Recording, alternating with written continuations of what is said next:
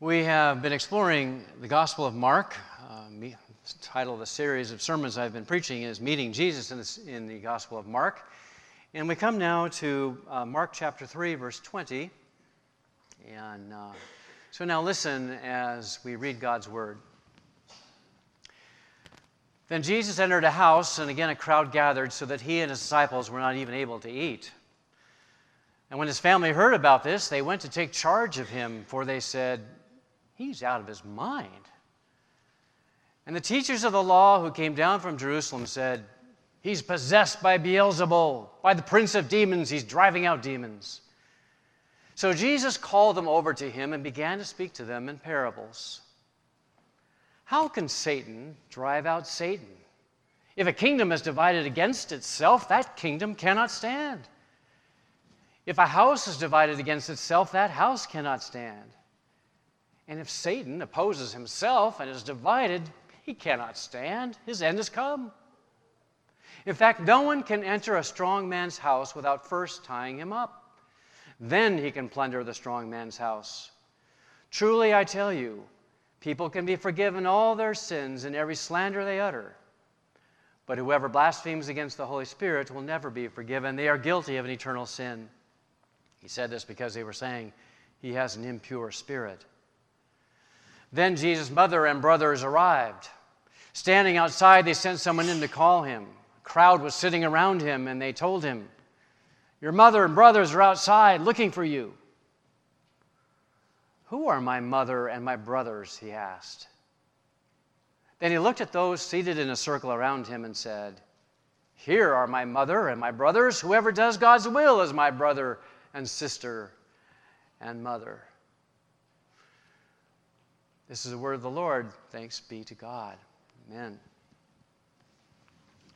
Many of us who have grown up in the church have become so familiar with Jesus, his teachings, and the stories told about him that in a way we've lost our capacity to be shocked by him. We cease to be amazed by him or surprised by him or even challenged by him. So it behooves us, therefore, to try and imagine as though we were encountering Jesus for the first time. Who is this man? What are we to make of him? And how shall we respond? Wherever Jesus goes, his presence evokes strong reactions.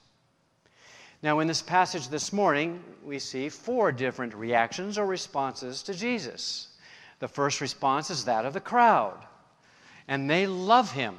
They have loved him from the beginning. They clamor to be in his presence. They line up at the door, waiting to be physically healed. They expect him to meet their every need. We saw how one day the house was so crowded, the door was being blocked, and some friends of a paralytic were desperate to get their friend before Jesus, and so they actually opened up a hole in the roof to lower their friend where the teacher was standing. And now once again, in our passage, we find the crowd again gathered in the house so that he and his disciples are not even able to eat. Jesus was always patient with the crowd. He treated them with compassion. He loved them all, and the crowd loved him as long as he gave them what they wanted. They loved him for what Jesus could do. For as long as Jesus healed them physically and was able to turn stones into bread and give them lunch, then they were all for him. He would be their king. But Jesus didn't want to be that kind of king. He wanted to give them so much more, but the crowd was generally oblivious to the deeper dimensions of the kingdom that Jesus had come to proclaim. And of course, there are those today who come to Jesus for what he can do for them. And should Jesus disappoint them anyway, if Jesus should not meet their expectations, they quickly turn away. It's interesting that throughout the Gospel of Mark, the crowd is generally not looked upon favorably. They are often seen more as an obstacle than as an asset to Jesus' mission. And then there is a response of Jesus' family. They think he's out of his mind. I mean, his own mother, his own brothers, they think he's crazy. He's a lunatic. Now let's think practically about this. In our studies of Mark, we have discovered that Jesus makes some incredible claims for himself. Jesus, for instance, says he is Lord of the Sabbath. Lord of the Sabbath? He's claiming to be the author of the commandments, the author of this commandment to observe the Sabbath day, which implies that he himself is the creator of the earth, of the universe, who created the world in 6 days and then created the Sabbath, the seventh day, for rest. Jesus, the creator of all? And then Jesus has claimed to be able to forgive all sins. He says everybody sins, and every sin any human being does is against him. Now, this is just gospel. This is just the second and third chapters of Mark's gospel. It's just the beginning, and there's more claims to come. So if you grew up with this guy, I can't imagine growing up with Jesus, who was perfect in every way. Must have been kind of strange that way, because who could have been like him? But anyway, to grow up with him and know that he was constantly making these claims, not just on occasion at some family party, but consistently over a period of time, you would probably think he was crazy too. I can just imagine my brother. Maybe some of you have met one of my brothers, who often when he comes, rarely of course, but he sits here and he heckles me as I preach. But I can just imagine if my brother started going around saying, I am the bread of life. I am the light of the world. And he was doing that over and over and over again. I would worry about his mental health. I mean, my family, we would have to do something for him. So I imagine Jesus' mother and brothers, his family, were worried sick about him, so they came to take him away to spare him and the family further embarrassment. So what about that? Was Jesus a lunatic? Was he crazy? And certainly those who make the kinds of claims that Jesus said would be considered to be a megalomaniac of the first order. And yet this is the curious thing. Even though Jesus puts himself on the same level as God, you never get the sense that he is arrogant or selfishly proud, full of himself. In other words, alongside the staggering egocentricity of his claims stands the radical non-egocentricity of his life. His radical self-giving, his love for the poor, for the sick, for the suffering, for the forgotten and unloved. Jesus claims to be divine, and yet he's extraordinarily humble. That's a strange combination in anybody, and only Jesus could pull it off.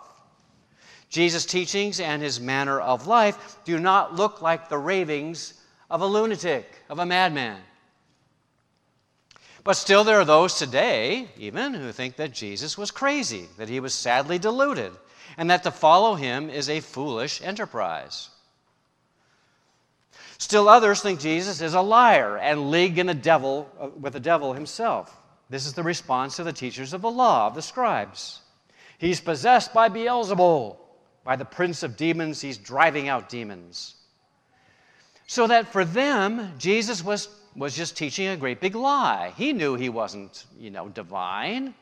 He was just out to grab power. He was just out to deceive and manipulate people. He was the son of the father of all lies, in league with Satan himself. But Jesus does not let the teachers of the law get away with that accusation unanswered. And so he says, Jesus called them over to him and began to speak to them in parables. Again, how can Satan drive out Satan? If a kingdom is divided against itself, that kingdom cannot stand. If a house is divided against itself, that house cannot stand. And if Satan opposes himself and is divided, he cannot stand. His end has come. In fact, no one can enter a strong man's house without first tying him up. Then he can plunder the strong man's house. There's a lot more going on in this passage than meets the eye. Jesus is likening this world to a kingdom dominated by a strong man, a warlord, an evil prince. And then Jesus is pointing out the obvious. Basically, he's saying this. He's saying, look, if the evil prince attacks a flank of his own army, he's not going to win the battle. His kingdom isn't going to stand. And if I'm in league with the devil, as you say, then why would I cast out demons? I would only be hurting my own cause. That just doesn't make sense. I mean, it's obvious, right? But then Jesus develops the metaphor a little bit more. He's likening the world to a castle. This evil prince, this strong man, in a sense, has a castle. And in this castle, there are all sorts of prisoners. And that would be you and me, because this world is in bondage.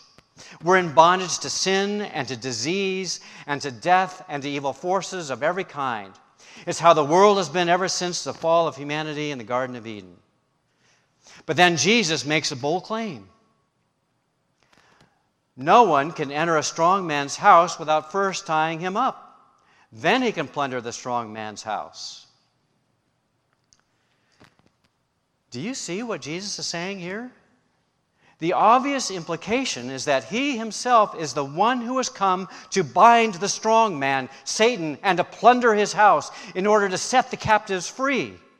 He is the one who has come to destroy the evil one and all his works. And those teachers must have been dumbfounded by this. They knew their scripture. They know that in the scripture, God is the divine warrior who comes to save his people from their enemies. And now it seems Jesus is all of a sudden now making himself out to be that divine warrior. And so they were shocked. And they were determined more than ever to get rid of him. Of course, there have always been those who have considered Jesus and his teachings to be fundamentally evil, designed not to bring us freedom, but to enslave us, to bind us up, to prevent us from discovering our true selves and experiencing the good things of life. It's the lie of the serpent of Satan in the garden. Did God say you shouldn't eat of the fruit of the tree? Don't listen to him. God is trying to keep the good things of life away from you. God has just got you under his thumb. He's trying to bind you up. He wants to tie you up so that he can have his way with you. Don't listen to him. Go your own way. Be your own God. You know better. Jesus, an enemy of freedom. And many people today, think of Jesus as essentially an enemy to human freedom.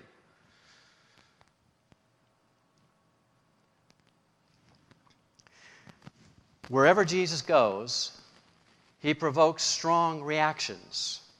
There are some who love Jesus, but they love him more for what he can do for them than for who he is. There are some who think Jesus is a lunatic, crazy. I mean, even his own family thought he was crazy there for a while.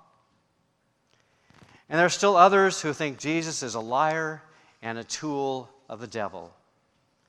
But there is a fourth response in this scene in Mark's gospel. It's a response of those who are sitting at Jesus' feet, who listen to him, and who then would obey God's will. When it was announced that his family was outside looking for him, Jesus turned to the people around him, saying, "Who are my mother and my brothers?" Then he looked at those who were seated in the circle around him and said, "Here are my mother and my brothers. Whoever does God's will is my mother and my brothers." Now, to us, it seems positively rude that Jesus would seem to turn his back on his own family, standing outside, and essentially adopting a new family on the spot. That would have been unbelievably scandalous to the Jews of that day. I mean, to us, it's mildly scandalous, but to them, dissing his own family? Now, today, our families many of them are not very tight in the sense that it's not unusual for us to have a son in New York and a daughter in Texas or another one in Portland. But for Jews in that day, Family and extended family lived together. They shared the family business and were therefore extremely close. Relationships were tightly woven and long-lasting.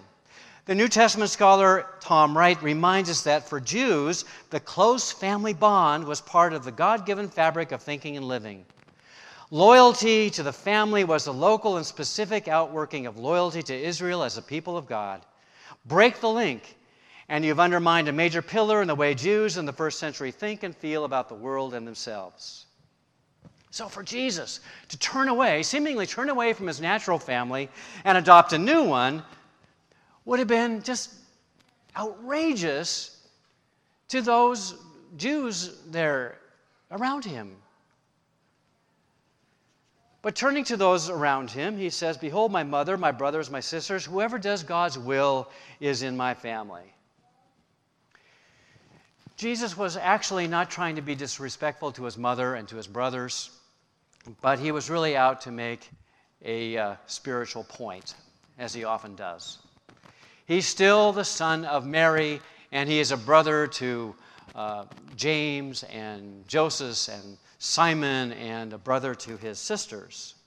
But this is the point that he was making that day. He was saying, essentially, spiritual ties go deeper than blood ties. Spiritual ties go deeper. Blood relatives are very close, but spiritual relatives can be even closer. And I think it's true that when, for instance, when Christians go to a family reunion, they may share the family name, the people that they're with, they may share the family name, but they may not feel particularly close to them because those other family members don't share that same spiritual passion or that cause that is the center of their lives. And so when a Christian goes to be with non-believing family members, I mean, you can talk about memories,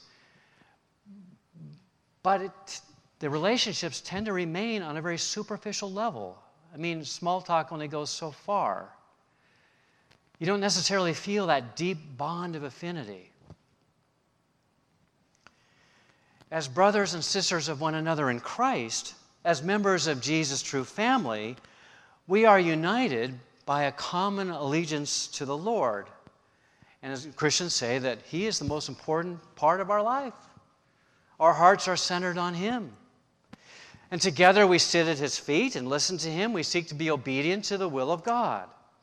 And as we draw closer to him, he draws us ever closer together in the spirit of true Christian love. And you can feel those ties that bind us. I know that Marta's experienced this, but you can go to different parts of the world and you're with Christians, and all of a sudden you feel like you're with family. And you feel that the ties that actually are very strong, even though you may not really know them still, because jointly you know Christ. There's just that natural bond that's wonderful to celebrate. I often think of Jesus, I think of our relationship with Jesus as a triangle, Jesus at the top and you and me at the bottom of the triangle. And as we are drawn to Jesus, as we come to know him more and more, inevitably you and I will be drawn together. We'll become more intimate. And that's what happens in Jesus' true family. Now, Jesus wants everyone to be in his own family. Mark makes it pretty clear that there are both outsiders and insiders. There are outsiders who love him for what he can do for them, and only for that. There are others who think that Jesus was a lunatic. And still others think that Jesus is a liar and in league with the devil. But there are those in the circle around Jesus who know who Jesus is. He is none other than the Lord, the Savior of the world, who has come to bind up the strong man, to plunder his house, and destroy his evil works once and for all. He's come to bring in the reign of God. Members of his true family know who he is. And that bond that is created thereby is stronger than anything. Jesus wants everybody in his circle. He wants everyone in his family. And if you feel that you are not part of that family, you can actually join it today. Listen to Jesus. You're sitting at his feet right now. Know that you are deeply loved. You are so loved that God was willing to go to no lengths to bring you into right relationship with him. He sent his own Son to die for you. You can join that family through faith, by putting your trust in him, by putting Christ at the center of your heart. You know, that heart is kind of like a castle. And sometimes, apart from Christ, our castle can be under the domination of the strong man who would bind us. But by faith, we can invite Christ, the Savior, to come in. And as we give him control, as we get our own ego out of the way, and as he takes over, we experience the richness of life, meaning and purpose and joy and peace. And we know that we have brothers and sisters, that we're part of Jesus' true family. You can join it by faith, by putting yourself under a new master in whose service is perfect freedom.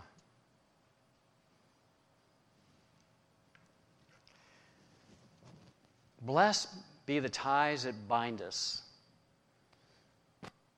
to one another in Christ Jesus our Lord. Let's pray.